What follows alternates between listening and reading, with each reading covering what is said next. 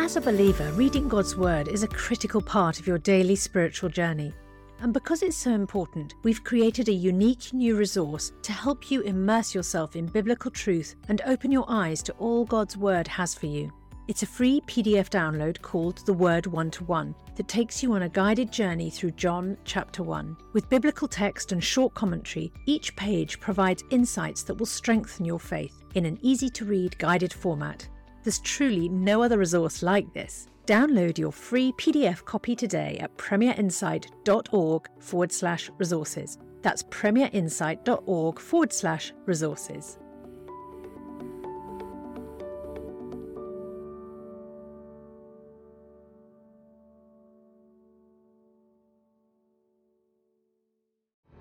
Hello friends, I'm Rick Warren and welcome to Spurgeon's Sermons. This is the official podcast brought to you by Premier and Spurgeon's College. You know, the teachings of Charles Spurgeon have had a personal impact on my life in a profound way, and I'm confident they'll do the same for you. So get ready to be challenged, equipped, and guided by Charles Spurgeon, who is universally regarded as the greatest English preacher in the history of the church. How to Read the Bible. A sermon by Charles Spurgeon. Part 4. Have ye not read? Have ye not read? If ye had known what this meaneth. Matthew's Gospel, chapter 12, verses 3 to 7. These observations make us feel that in order to come to this understanding, we shall need to feel Jesus present with us whenever we read the Word. Mark that 5th verse, which I would now bring before you as part of my text, which I have hitherto left out. Have ye not read in the law how on the Sabbath days the priests in the temple profane the Sabbath and are blameless?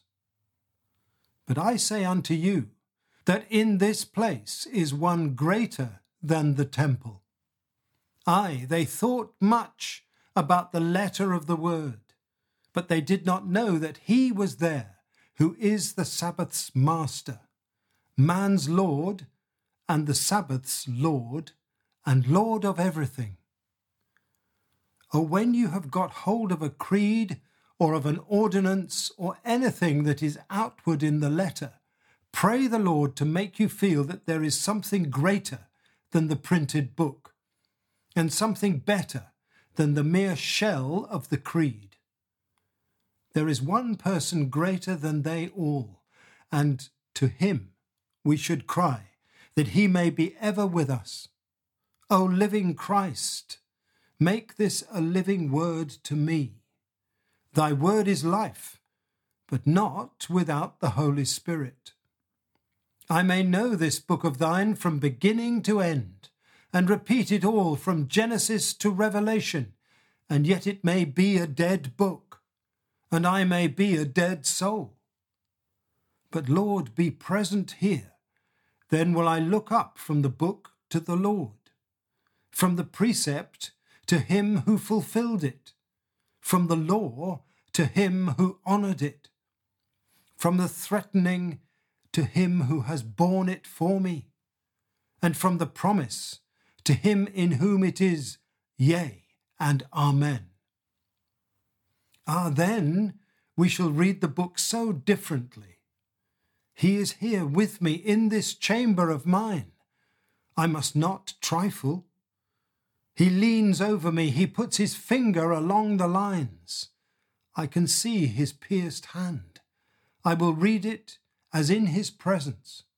I will read it knowing that he is the substance of it, that he is the proof of this book, as well as the writer of it, the sum of this scripture, as well as the author of it.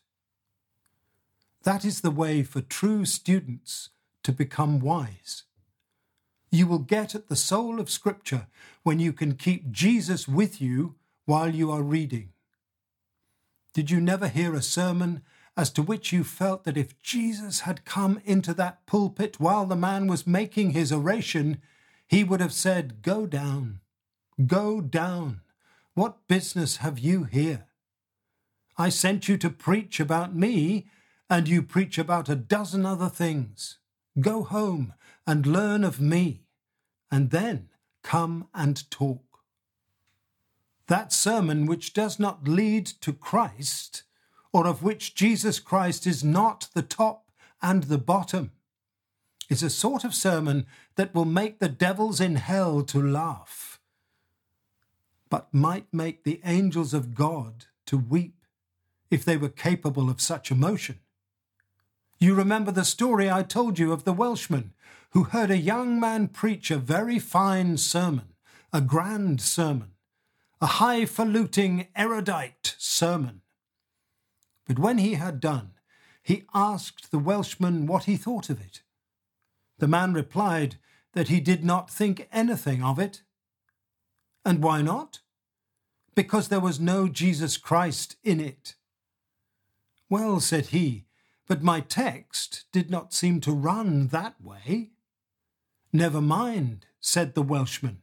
Your sermon ought to run that way. I do not see that, however, said the young man. No, said the other, you do not see how to preach yet. This is the way to preach. From every little village in England, it does not matter where it is, there is sure to be a road to London. Though there may not be a road to certain other places, there is certain to be a road to London. Now, from every text in the Bible, there is a road to Jesus Christ. And the way to preach is just to say, how can I get from this text to Jesus Christ? And then go preaching all the way along it. Well, but, said the young man, suppose I find a text that has not got a road to Jesus Christ. I have preached for 40 years, said the old man, and I have never found such a scripture. But if I ever do find one, I will go over hedge and ditch, but I will get to him, for I will never finish without bringing in my master. Perhaps you will think that I have gone a little over hedge and ditch tonight, but I am persuaded that I have not. For the 6th verse comes in here and brings our Lord in most sweetly, setting him in the very forefront of you Bible readers, so that you must not think of reading without feeling that he is there, who is Lord and Master of everything that you are reading. And who shall make these things precious to you if you realize him in them? If you do not find Jesus in the Scriptures, they will be of small service to you. For what did our Lord himself say? Ye search the Scriptures, for in them ye think ye have eternal life, but ye will not come unto me, that ye might have life. And therefore your searching comes to nothing. You find no life, and remain dead in your sins. May it not be so with us? Lastly, such a reading of Scripture as implies the understanding and the entrance into its spiritual meaning and the discovery of the divine person who is the spiritual meaning is profitable, for here our Lord says, if ye had known what this meaneth, I will have mercy and not sacrifice, ye would not have condemned the guiltless.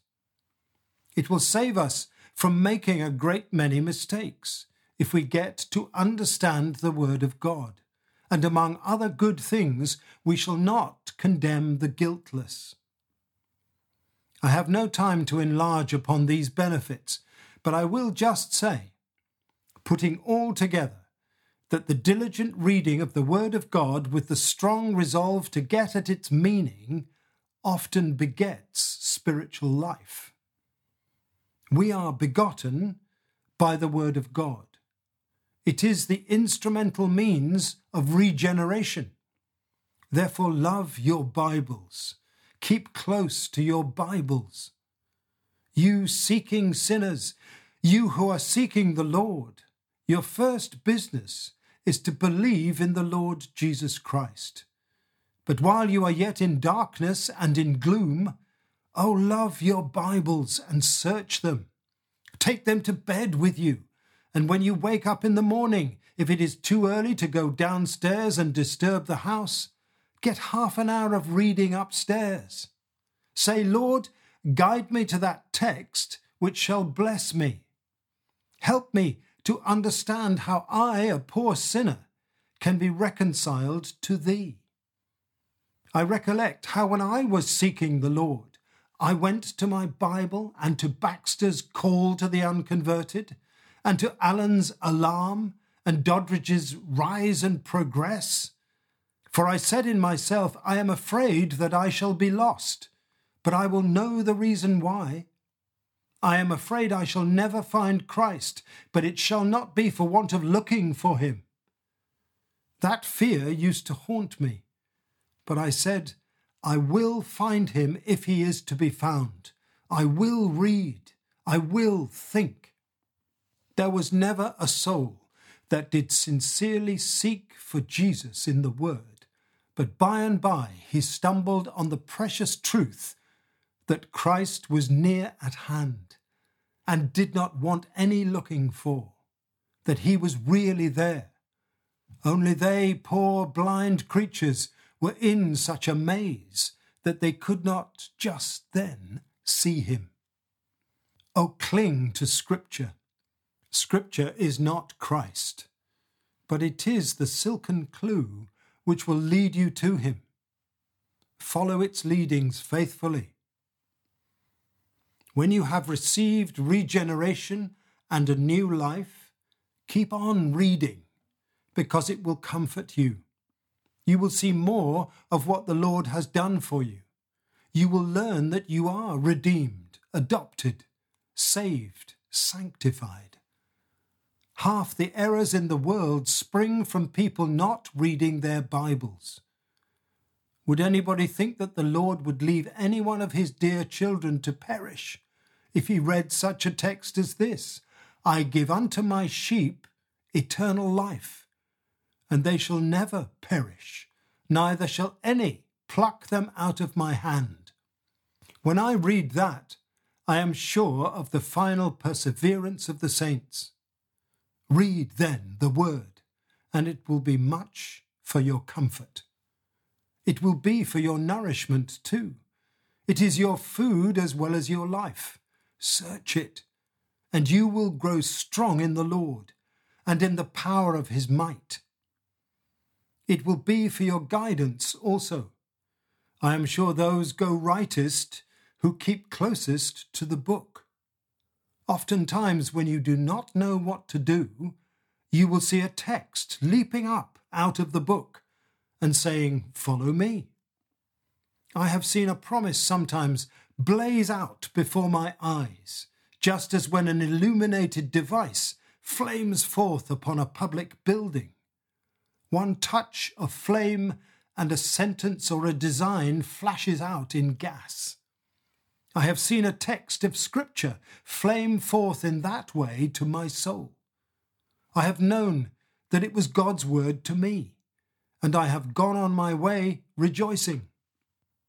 And oh, you will get 1,000 helps out of that wondrous book if you do but read it. For, understanding the words more, you will prize it more. And as you get older, the book will grow with your growth and turn out to be a greybeard's manual of devotion, just as it was aforetime a child's sweet storybook. Yes, it will always be a new book, just as new a Bible as if it was printed yesterday and nobody had ever seen a word of it until now. And yet it will be a deal more precious for all the memories which cluster round it. As we turn over its pages, how sweetly do we recollect passages in our history which will never be forgotten to all eternity, but will stand forever intertwined with gracious promises. Beloved, the Lord teaches us to read his book of life, which he has opened before us here below, so that we may read our titles clear in that other book of love, which we have not seen as yet, but which will be opened at the last great day. The Lord be with you and bless you. Thank you for listening, friends. This podcast was brought to you by Premier in association with Spurgeon's College. For more Christian podcasts, sermons, and music, head back to the website premier.plus and sign in for free.